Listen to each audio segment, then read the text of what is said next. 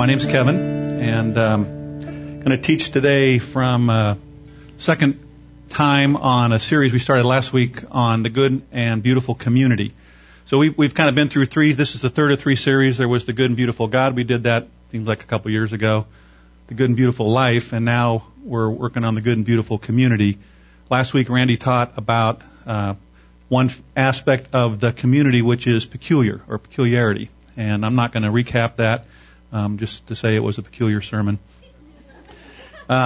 This week, I'm going to teach on the hopeful community, and I'll have more to say about that in a minute. But what I wanted to do to start is we're going to watch a video, if that comes about. And during the video, the teaching is beginning now. So I'd ask you to stand up and to kind of listen to the words of the video. Listen to what he is saying. They're pretty powerful words, and then I've got something I need to do while we're watching the video. So, with that. Lord Jesus, we just thank you for what you want to do today. We thank you. We open our hearts. Lord, we know that you want to do something really different this morning. We can sense it. We're expectant of it, and we're open to it. And Father, I pray now that you just fill my brother with your Holy Spirit. Fill him to saturation, to, Father, it's overflowing. Let your word come through and in, out and about, in between all of us. Come, Lord. Come, Holy Spirit. Thank you, thank you, thank you. All right. Amen. I forgot one thing. And I'm going to give you a warning. This may be a too hanky message.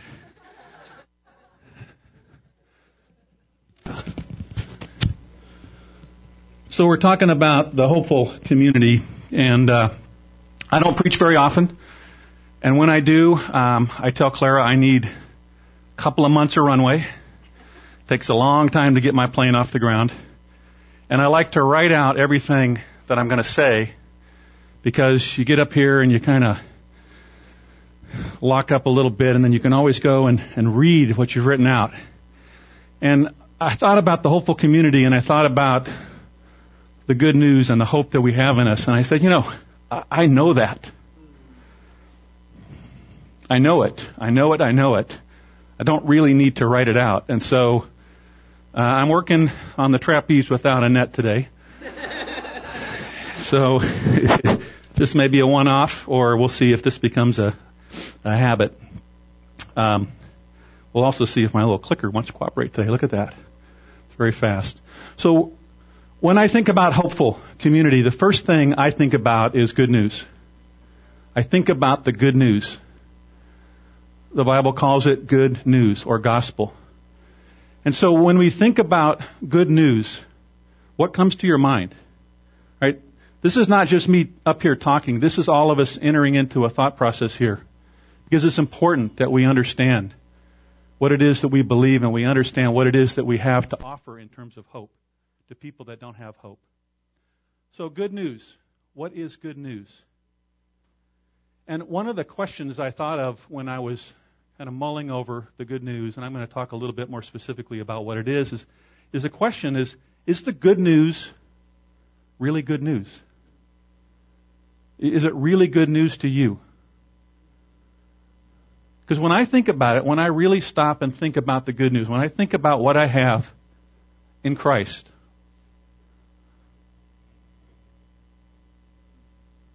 it's overwhelming good news.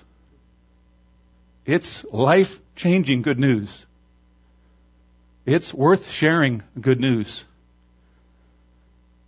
And so, as you just sit and reflect this morning, if you're kind of having a check, like, I'm not sure the good news is really good news for me, then that's okay. That's the place where you are.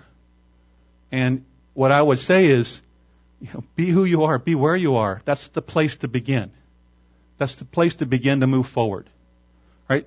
Don't be this person that comes in and says, I pretend like it's good news.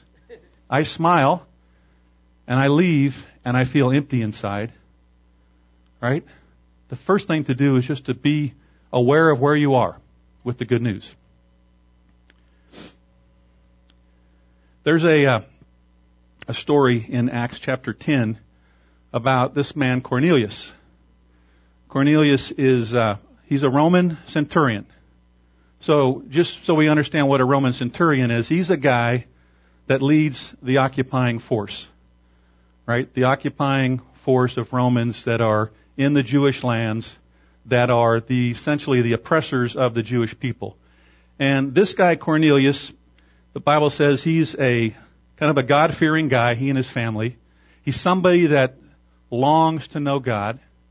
And he, in the course of his life of being a centurion and doing what centurions do, which is generally probably not kind stuff, he has a vision. He has a vision of this guy that he's supposed to go and get and bring back. And at the same time, there's this guy Peter. Maybe you've heard of Peter. He was one of the followers of Jesus, the original 12. And Peter was sitting on a rooftop, and he was hungry. He was waiting for lunch to be prepared, and he was praying, and he had a vision.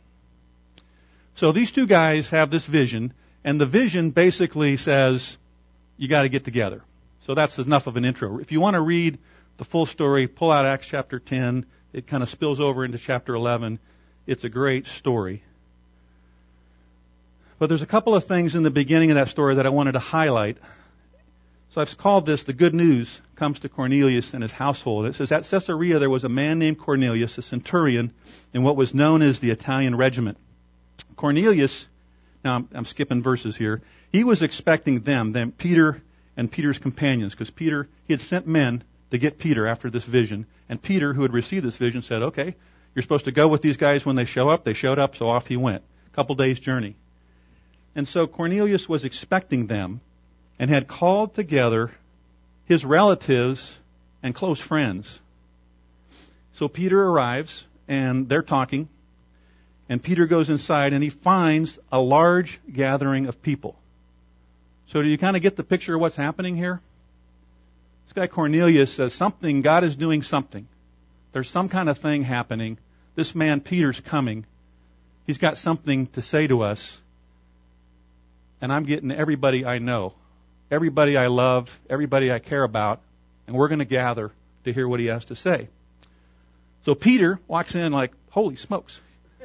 I thought I was just going to meet with Cornelius. They got a whole room full of people. And he began to speak. He says, I now realize how true it is that God does not show favoritism, but accepts from every nation the one who fears him and does what is right. You know the message God sent to the people of Israel, announcing the good news of peace through Jesus Christ, who is the Lord of all. You know what has happened throughout the province of Judea, beginning in Galilee after the baptism that John preached. How God anointed Jesus of Nazareth with the Holy Spirit and power, and how he went around doing good and healing all who were under the power of the devil, because God was with him. I'm going to take a pause here, just a kind of a bit of a sidebar. But Jesus, he came down from heaven as God's Son. He became man. He became like us. He became fully like us. And what we see is that his ministry began when he was anointed.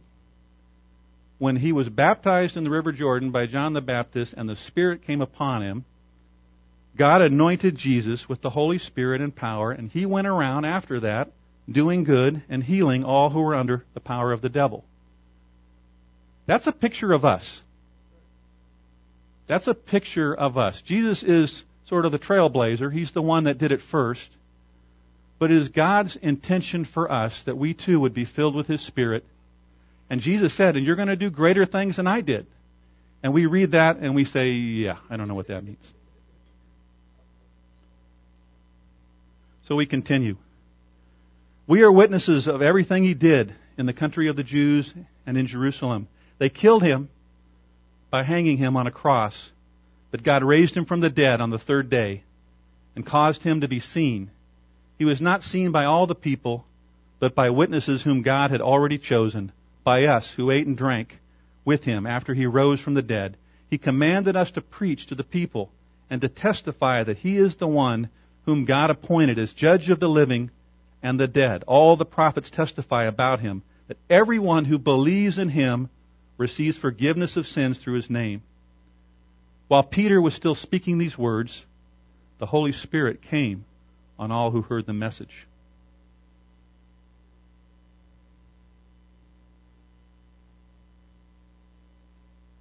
So that's kind of the way it worked in those early days.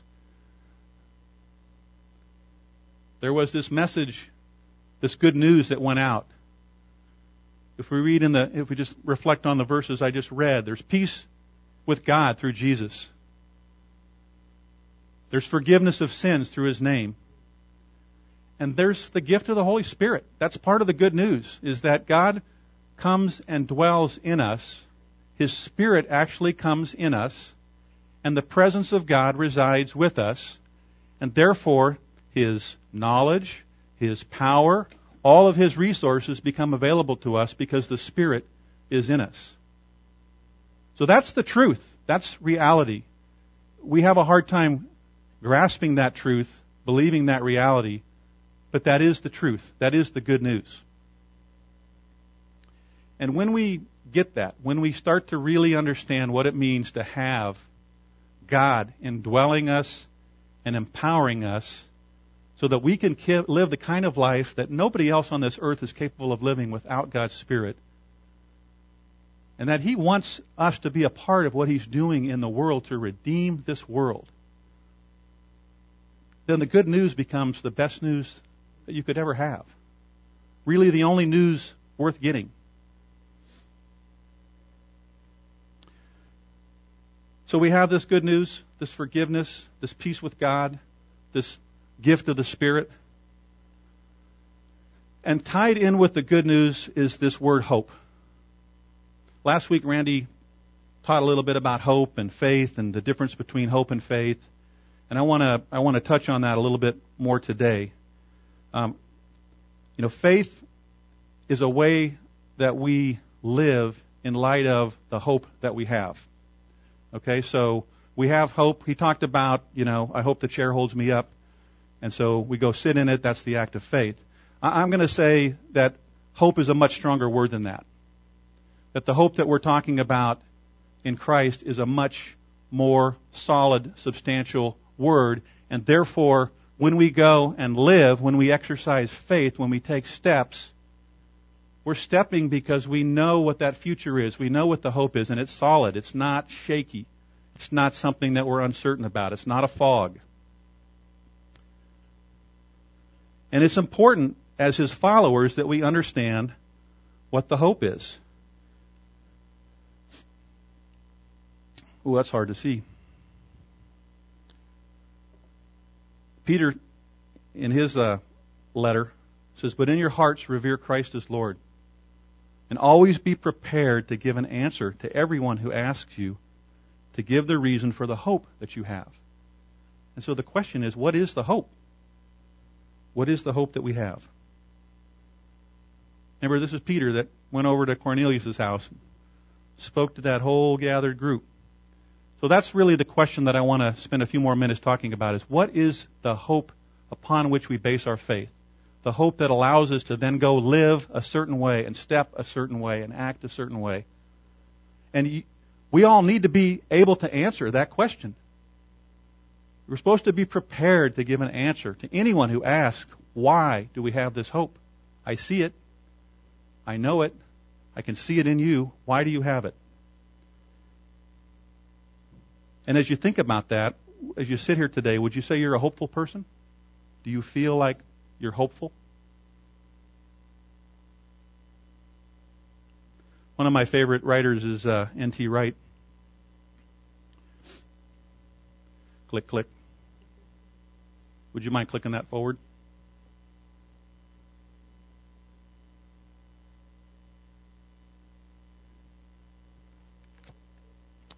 Well, we'll see if it wants to go forward in a minute.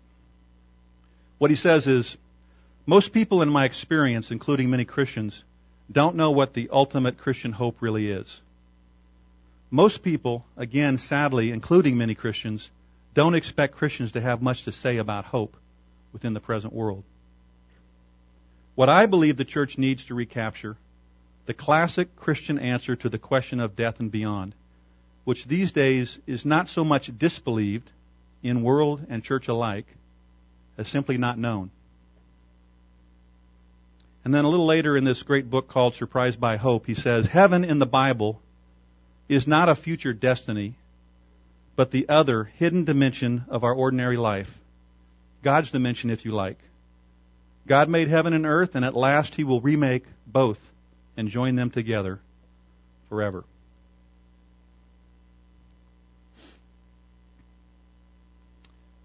We're really going fast here. All right. So when I think of hope, what I have in my mind is kind of at least two things. But these two things I think are essential. The first one is resurrection hope. It's a picture of a gravestone, an old one. And up until probably the late 18th century, you would find that word resurgam, it's a Latin word, on many gravestones. Resurgam. Does anybody know what resurgam means? Huh? It says, I will arise. I will rise again. I was thinking that's a word I wouldn't mind having on my tombstone.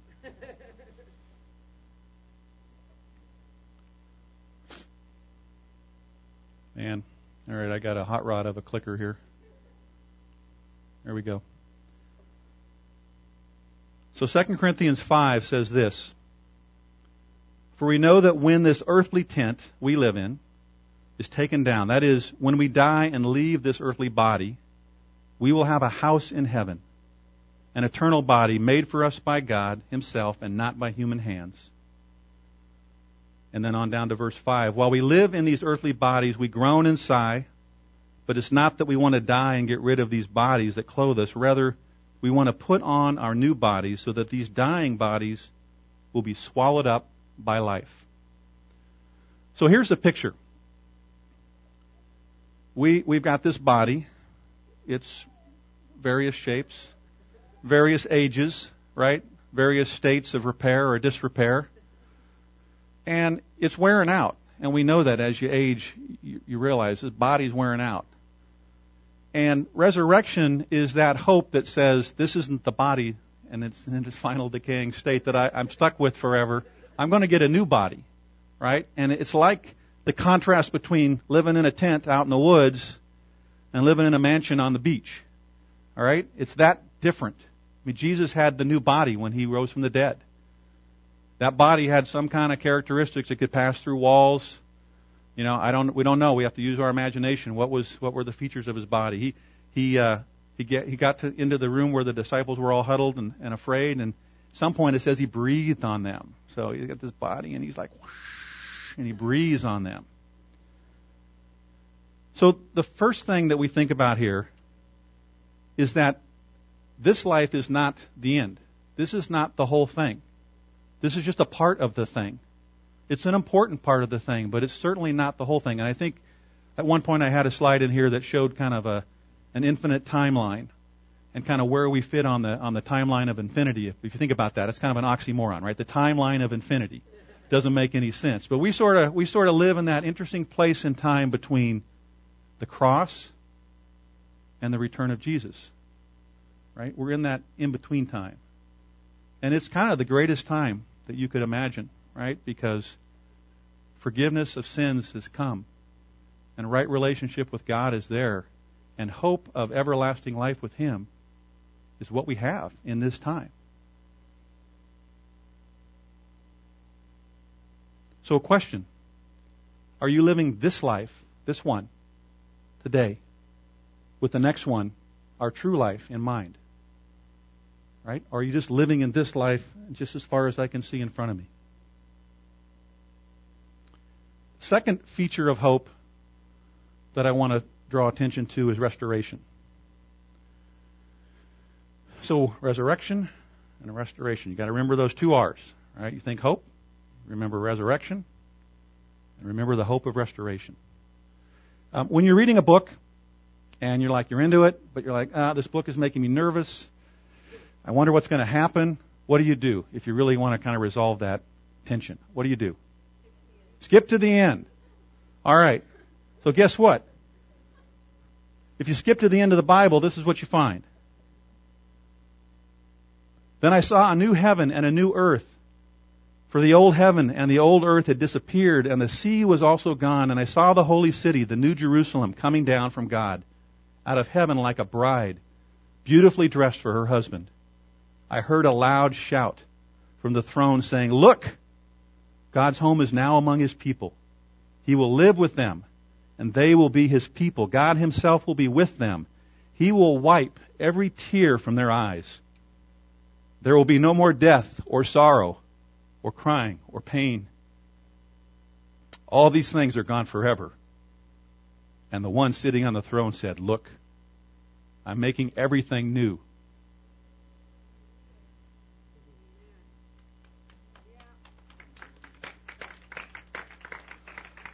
So we have this hope of resurrection, that this is not the life, this is not all there is. And we have this hope of restoration, that everything that is wrong with this life, in the end, will be made right. But it's not just that we're waiting for that future time when that happens. I'm going to say restoration has already begun. When Jesus rose from the dead, when His dead body in the tomb became a living body, a resurrected body that walked on the earth, that people touched, that spoke, that healed, that body, that's the beginning of the restoration. It has already begun. And this is what I think. I think the transformation that God works in us in this life, to the degree that we allow Him to just have His way with us, that's the restoration that He's doing. It's beginning in us now. And He'll do quite a bit of restoration if we'll allow Him. He'll do as much as you have faith to believe that He would do.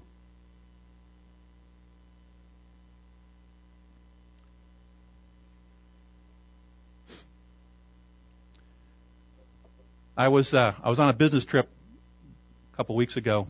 We had a whirlwind tour. We went to Wales, and then we went to Quebec, Canada. And in Wales, we flew from San Antonio to Wales on this nifty company plane. And, you know, when you're going with the jet stream, when you're up there at 45,000 feet and you're going with the jet stream, we got there in less than 8 hours. 7 hours, 7.5 hours. We were in Cardiff, Wales. Boom. It was awesome. And we got there Monday night. Tuesday, we had meetings. Wednesday, we were at the refinery. And we had a windstorm. 100-mile-an-hour wind gusts in Wales. We were in this building, and the windows were just howling, rattling. And then, you know, thankfully, the plane didn't blow away. And the next day, we were able to go to the plane and get on it. And we flew to Quebec. So now we're flying from Cardiff against the jet stream to Quebec, Canada. And it took 7.5 hours to get to Quebec. So it took us 7.5 hours to get all the way from San Antonio to Cardiff, and it took us 7 hours to get from Cardiff to Quebec. So we weren't even all the way home. And of course, we landed in Quebec. This was Thursday evening, and the customs comes out and meets us, and people that we get the rental car from, and they're all going like, "Yeah, there's the biggest storm of the year is coming tonight. The biggest storm that we've had up here is coming tonight." And so, you know, we're kind of going, "Well, why don't we just get back on the plane and leave?" But somehow the pilots wouldn't let us do that. So we ended up staying the night in Quebec, and the next morning we went to the refinery, and it took us about 2 hours to get to the refinery on the highway because they closed the highway down due to the snow at the exit where the refinery was. So we were just in this giant plodding traffic jam to get to the refinery. And we got there late, and so to make up for it, we left early. So we got back to the airport, and this snowstorm is really starting to go. And so there's a photograph as we were getting ready to board the plane of what it was like. It's a whiteout, right? It's a complete whiteout. And we're thinking, so we're going to get on that plane and we're going to shoot down the runway and we're going to leave. So we went through this whole process. There's a de-icing process there's like a fire truck thing that shows up and it sprays this fluorescent orange liquid all over the plane. So we're watching this kind of like a car wash thing, coming over, and then this fluorescent green stuff on the wings. And I'm emailing a friend who's back in the office because she's aware that there's this storm there. And she's like, "Oh, what's it like?" And I said, I took a picture out the window and sent it to her. She's like, I said, "Well, here's the deal. We're going to take off in a few minutes. We're going to punch through this blizzard into glorious sunshine. Or maybe we're just going straight to glory. Either way, all is well." And that's what happened. we went down this runway in this whiteout, and that plane took off, and we rocketed up, and in a matter of minutes, we punched through that storm, and the sun was shining. Do you see that? Heaven has come near. Heaven has come near. And we're in that whiteout. We're in that sort of the way we look at our life, right? We're in that, sometimes it's really blowing like stink, and sometimes it's not too bad. But all in all, we don't see the sunshine that lies above.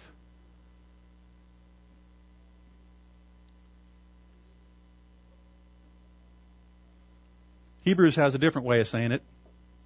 He says, this hope is a strong and trustworthy anchor for our souls. I said Hebrews like he's a guy. Mr. Hebrew. It's not like an anchor. It's an anchor. It's a strong, secure, certain anchor. That's what hope is. So think about it. You're in that plane, you're rocketing down the runway, you're like, oh boy, here we go. And then you punch through and you see the sun, right? And you know all is well. It really is well. It's just when you're down there in the storm of life, when you're down there in the fog, under the cloud cover, you don't see it and you don't know it. But it's close. Heaven is close. Jesus said when he began his ministry, right? Hey, change directions, because the kingdom of the heavens has come near. It's near us. And the anchor, the picture of the anchor, right? You're in a boat. We were in a boat. It's like, I sure hope that thing we're tied to holds, because if it doesn't, we're going to get blown onto the rocks, right? Well, our hope is like that anchor that you can absolutely trust. You can absolutely know will never let you go. There's this Michael W. Smith song playing right now, right? This hope is an anchor for my soul.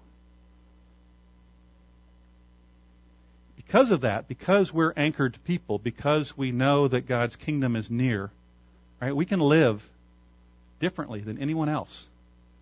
Right? We don't live in fear. We don't live in want. We don't live in this feeling of limitation. We have the kingdom of God that has come near to us, and we have this picture of what awaits, right? So I did something. I went around, right, and I said hello to everybody, and I gave you all a hug. And because most of you all I know, known for a while. Some of you I met for the first time, so welcome, and I'm glad to meet you. But my purpose was this. God's gathering a family of people to himself. And we will be with him forever. We're going to be with him forever. He's going to be in our midst, and we're going to be right. We're not going to be broken. We're not going to have sorrows. We're not going to have tears. We're not going to have pain. There's no more dying, right? You have to understand that. You have to understand what we have in him. This everlasting life, the best life that you could imagine. Pick your best day in all your life. It doesn't measure up to the life that we're going to have with him forever. And so when we understand that, when we get that, when we sort of let it really sink into our being, then we can begin to live this life with a whole different outlook, right? One of my favorite passages is just a little bit further down in 2 Corinthians chapter 5. It's about the new creation. Therefore, if anyone is in Christ, that person is a new creation. The old is gone. The new has come. All this is from God, who reconciled us to himself through Christ and gave us the ministry of reconciliation. That God was reconciling the world to himself in Christ, not counting people's sins against them. And he has committed to us the message of reconciliation. We are therefore Christ's ambassadors, as though God were making his appeal through us. We implore you on Christ's behalf, be reconciled to God. God made him who had no sin to be sin for us, so that in him we might become the righteousness of God. That's a passage right there that's worth committing to memory. Because what it says is that in Christ, we are new. And we say, well, I don't feel very new. Well, hey, it's what the Word says. We're a new creation in him. we have to kind of enter into that new creation, but it's who we are as a new creation. And it's because we're a new creation, He's given us something to do, right? He's given us the ministry of reconciliation. In other words, God has kind of decided that the way He wants to draw people to Himself is through His redeemed people, through His new creation people. So, there isn't another plan, by the way, than the plan that we are to be the ministers of reconciliation in this world. And we're Christ's ambassadors. And I was thinking about ambassador, right? So if you were ambassador, U.S. ambassador to, say, Pakistan, pick a kind of a country that's a little bit hard, a little bit dicey in terms of politics, and you're an ambassador from the U.S. to Pakistan. So a couple things. One, you represent the United States, right? You represent the interests of the United States. You represent the positions of the United States. But at the same time, you know about the culture of Pakistan. And you probably, if you're the ambassador from the United States, you probably have some affection for the Pakistani people. You probably have some orientation where I can appreciate who they are, I can appreciate their culture, and I, as an ambassador, am trying to find ways that we can sort of work together.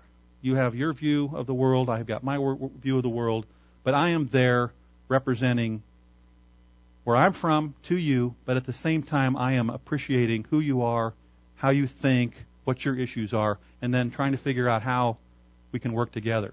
So we're ambassadors of Christ. The thing about us is, like, if you were ambassador to Pakistan and you had lived in the United States all your life, you'd say, well, you know, I know the United States. I'm pretty tuned into the way things are, and so I'm going to Pakistan, and I kind of, you know, actually I miss home now, but I can be there because I'm familiar with where I came from, right? To be Christ's ambassador, we're ambassador from the place we haven't yet been, right? From heaven, from the place where God is. So that's why we have to get that picture of who we are in Him, deeply embedded in who we are, so that when we go out and we interact with people as His ambassadors, we're not fuzzy, we're not afraid, we're not unclear about what it is that Christ has done for us. So again, if you find yourself like, yeah, that's good for you, Kevin, that's not for me, it's something that you can actually work on. It's something that you can learn more about. It's something that you can meditate on, and you can ask God to fill me with the hope of heaven. Right? Fill me with that resurrection power. Fill me with restoration power. Make me light. N.T. Wright says, the point is this: when God saves people in this life by working through His Spirit to bring them to faith and by leading them to follow Jesus in discipleship, prayer, holiness, hope, and love, such people are designed, it isn't too strong a word, to be a sign and a foretaste of what God wants to do for the entire cosmos. What's more, such people are not just to be a sign and foretaste of that ultimate salvation. They are to be part of the means by which God makes this happen in both the present and the future. Okay? We're part of His plan. So let's shift to hope for the world. Or not. Would you click that one for me?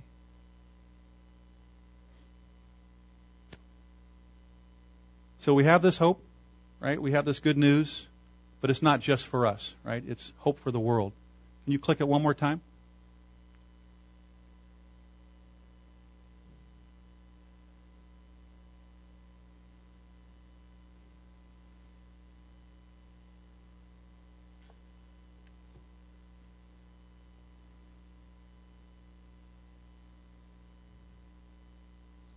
So that was just a brain dump, right? That was just a couple of minutes of me thinking about, what is the hope that we have?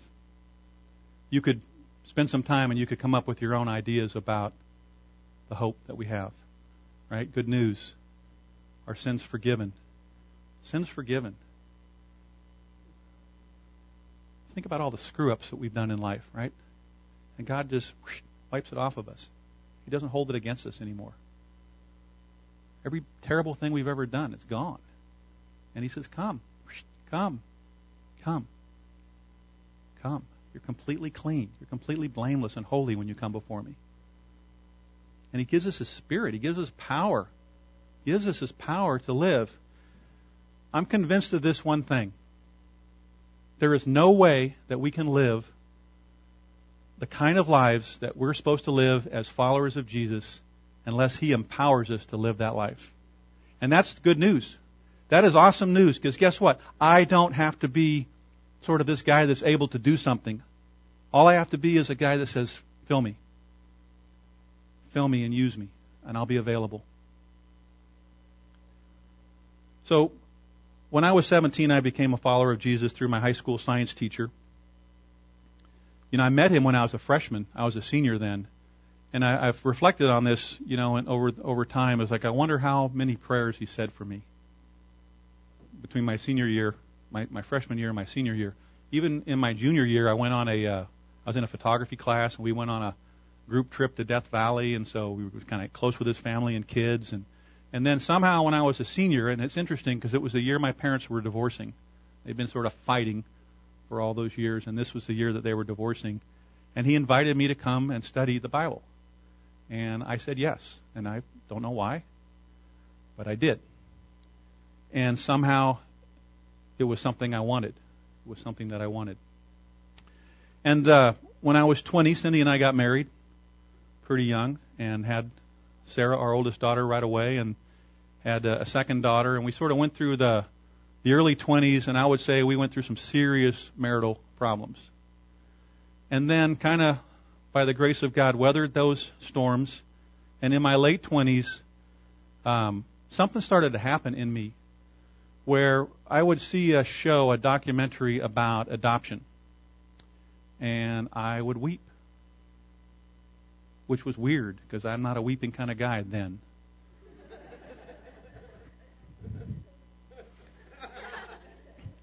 And, you know, it got to kind of a really pathetic point when I would read my kids from a Cabbage Patch story. You know about the Cabbage Patch story? You know, what happens to those Cabbage Patch kids? They get adopted, and I'm reading them the story, and I'm weeping. I'm weeping because they're being brought into a family. And so one time I ended up at an InterVarsity alumni conference. I mean, I realized that I've ended up at various places over my life, not because so much I chose to be there, but because somebody invited me to go to this thing.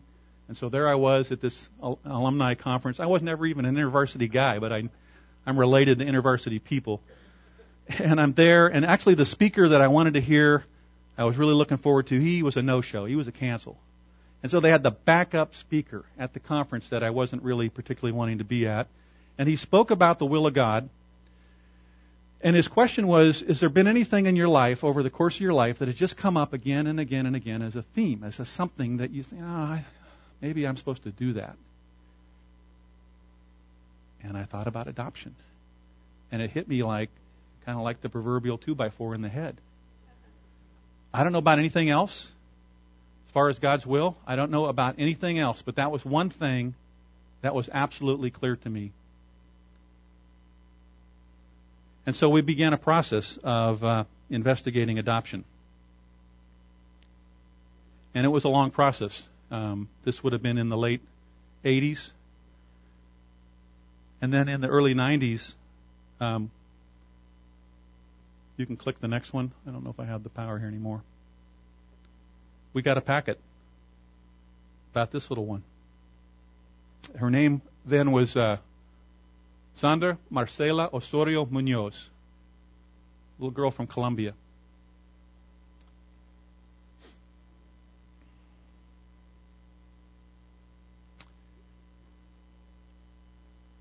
She's a little one that suffered a lot in her early life, right? Abuse, neglect. She got a hearing loss because of the neglect. Rejection. You know, that's what happens when your family can't take care of you, right? Abandonment. And she came into our family, and we went through this journey of life together. She's 25 now, so that's been 21 years that we've been together. And we've had some fairly terrifying moments together, and we've had some amazingly beautiful moments together.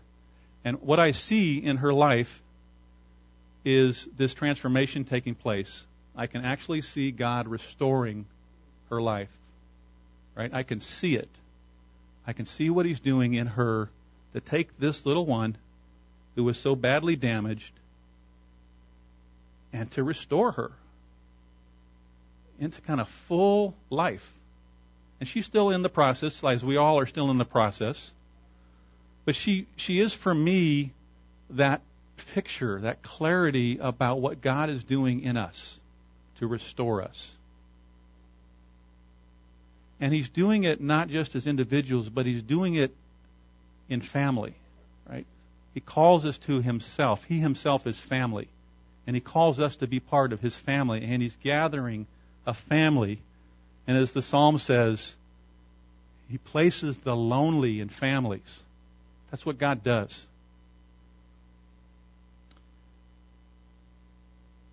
So a few years ago, I started thinking about her and her family.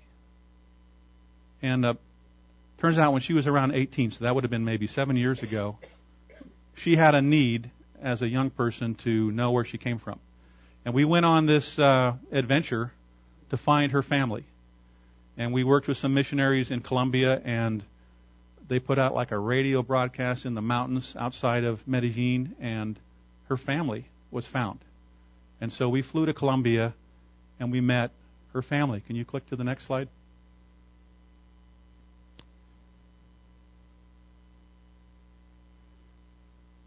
So just take a look at the faces there.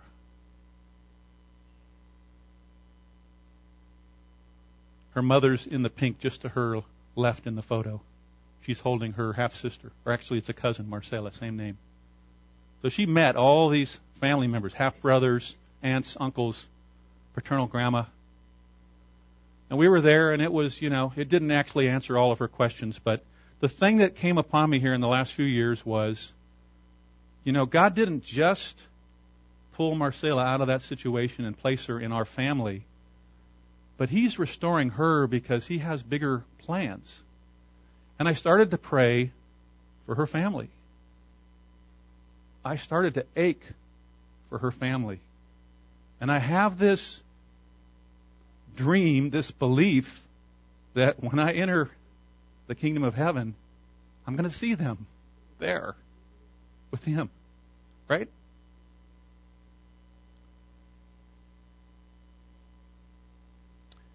So I'm not wanting to share that as the story about what I did with Marcela. I'm sharing that as an example of how God is towards us and what He would do in us. Guggen, with your family, your mom and your dad, and your sister and your brother, and your cousins, and your grandparents, and your community.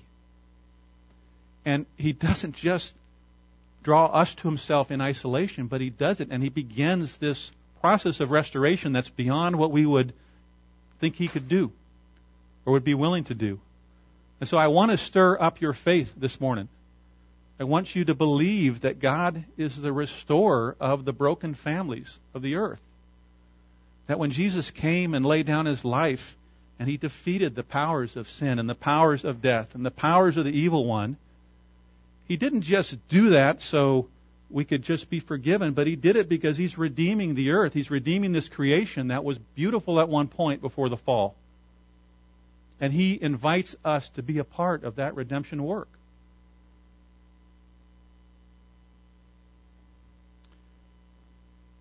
Click to the next one. I got to give up on my clicker.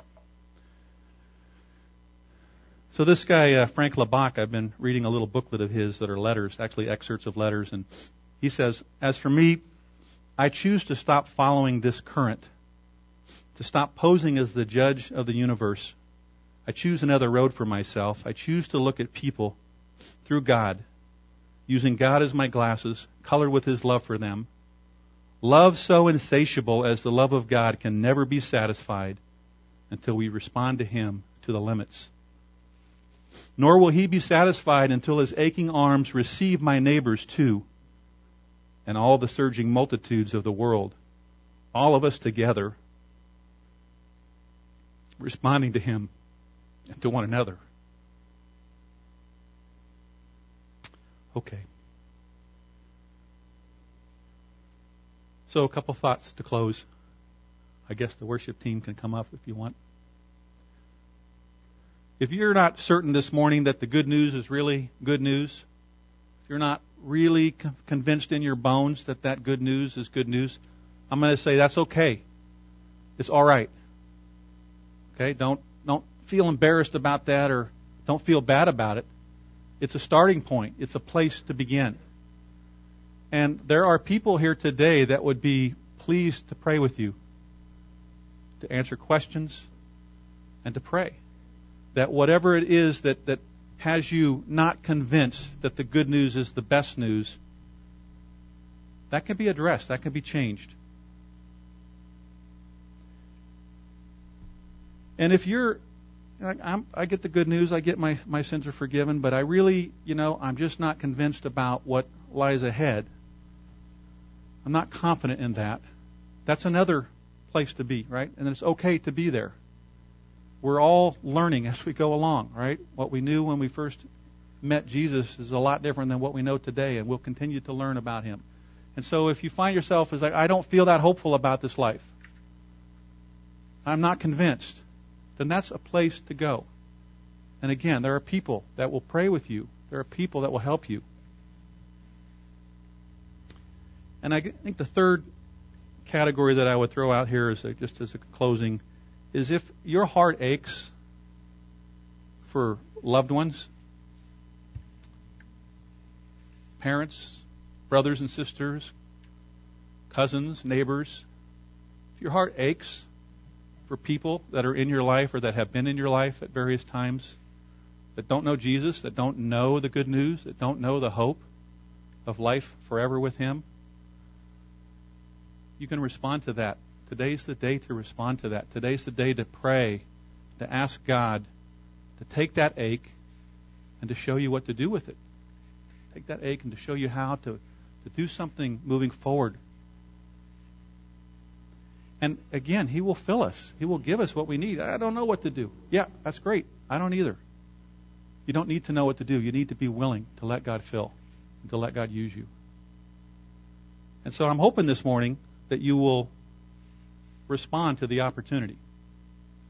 If He's spoken to you in some way along these lines or in some other way, that you will respond, that you'll be willing to get up and to seek out and to share and to receive prayer. Because I think if you do that, He will meet you. He'll meet you in a strong way. And I have this is kind of my closing benediction. Click one more time. Back one. There we are. Sorry. I was having this prayer time last December, and all of this stuff I've been thinking about and trying to share today kind of came together, and it came together in a form of a prayer. And so I just want to speak this as a prayer over us as our closing. And after I'm done, we'll sing our last song. Those of you that are going to help to pray can kind of gather over here by the wall. Those of you that would like to receive prayer, take that step of faith. Right? Take that step to receive what God would do for you today. And then we're dismissed. So we receive this as a prayer. I pray for revival. I pray for the Holy Spirit to be poured out on all flesh, reviving the people of God, filling them with the life of heaven on earth, and power to live like Jesus here in this sad, lost world, and convicting lost ones of their sin and separation from God, and regenerating them by the overpowering of the Holy Spirit to become new creations in Christ Jesus.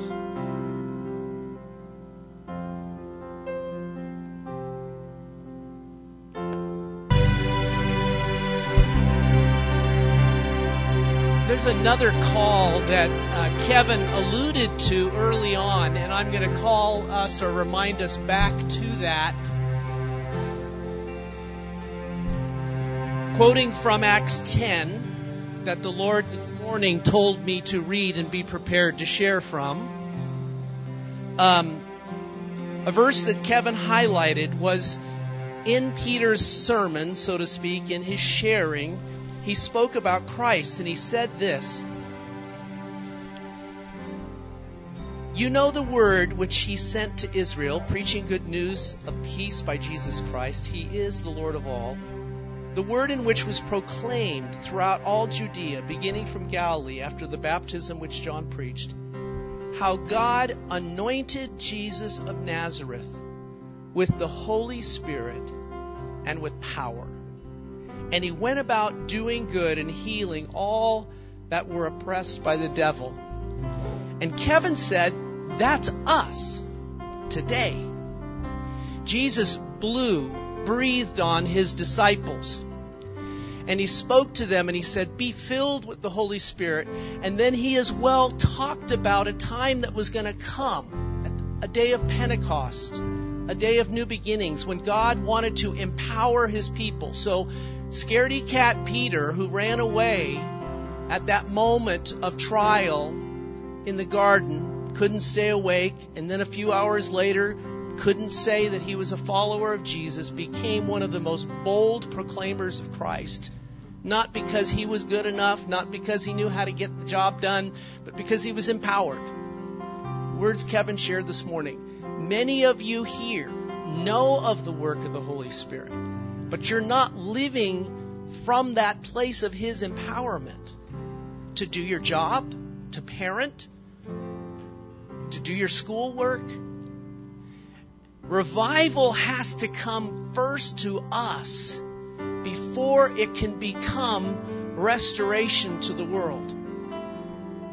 And some of us here today need to renew our commitment to the involvement and work and empowerment of the Holy Spirit in our lives. And some of you have never experienced that empowerment.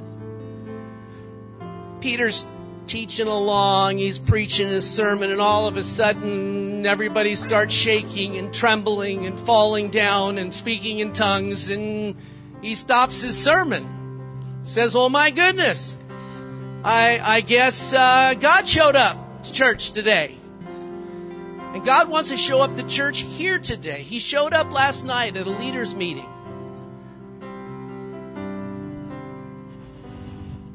In a very profound way.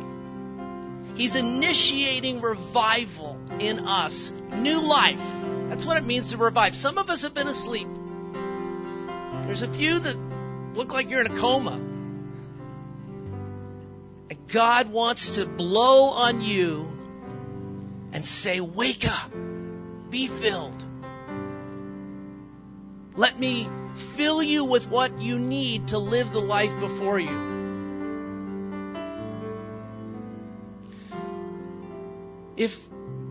I guess I'm going to let those first two calls that Kevin said, we've got 5 or 6 people over there, that's good stuff. You can manage the 2. If you're looking for revival and empowerment of the presence of the Holy Spirit, why don't you come to the front?